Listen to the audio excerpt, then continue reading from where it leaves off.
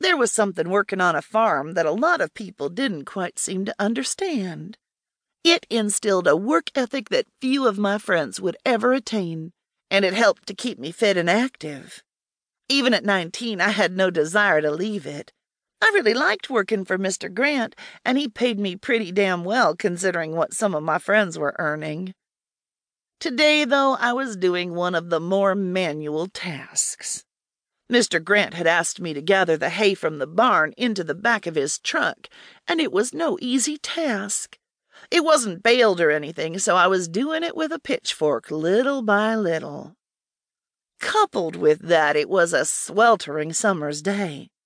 Just before midday, Mr. Grant walked in to check up on me, standing in the large barn door and letting out a long whistle. "It's too hot for this, huh?" he said, stripped down to just his jeans and cowboy boots. I looked at his glistening, muscled body and fought off that same urge I'd felt for him ever since we'd met.